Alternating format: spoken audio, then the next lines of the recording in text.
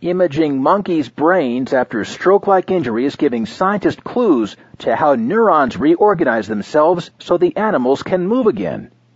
In a new study, rhesus monkeys with damage to the brain region that controls hand motion were retrained to grip a potato piece through a small opening. PET scans and other analyses of the monkeys' brains before and after injury show that early in recovery there is more activity in a region called the ventral premotor cortex, which sits relatively far from the injury site. Later in recovery, connections grew stronger between the injury site and parts of the brain closer to it.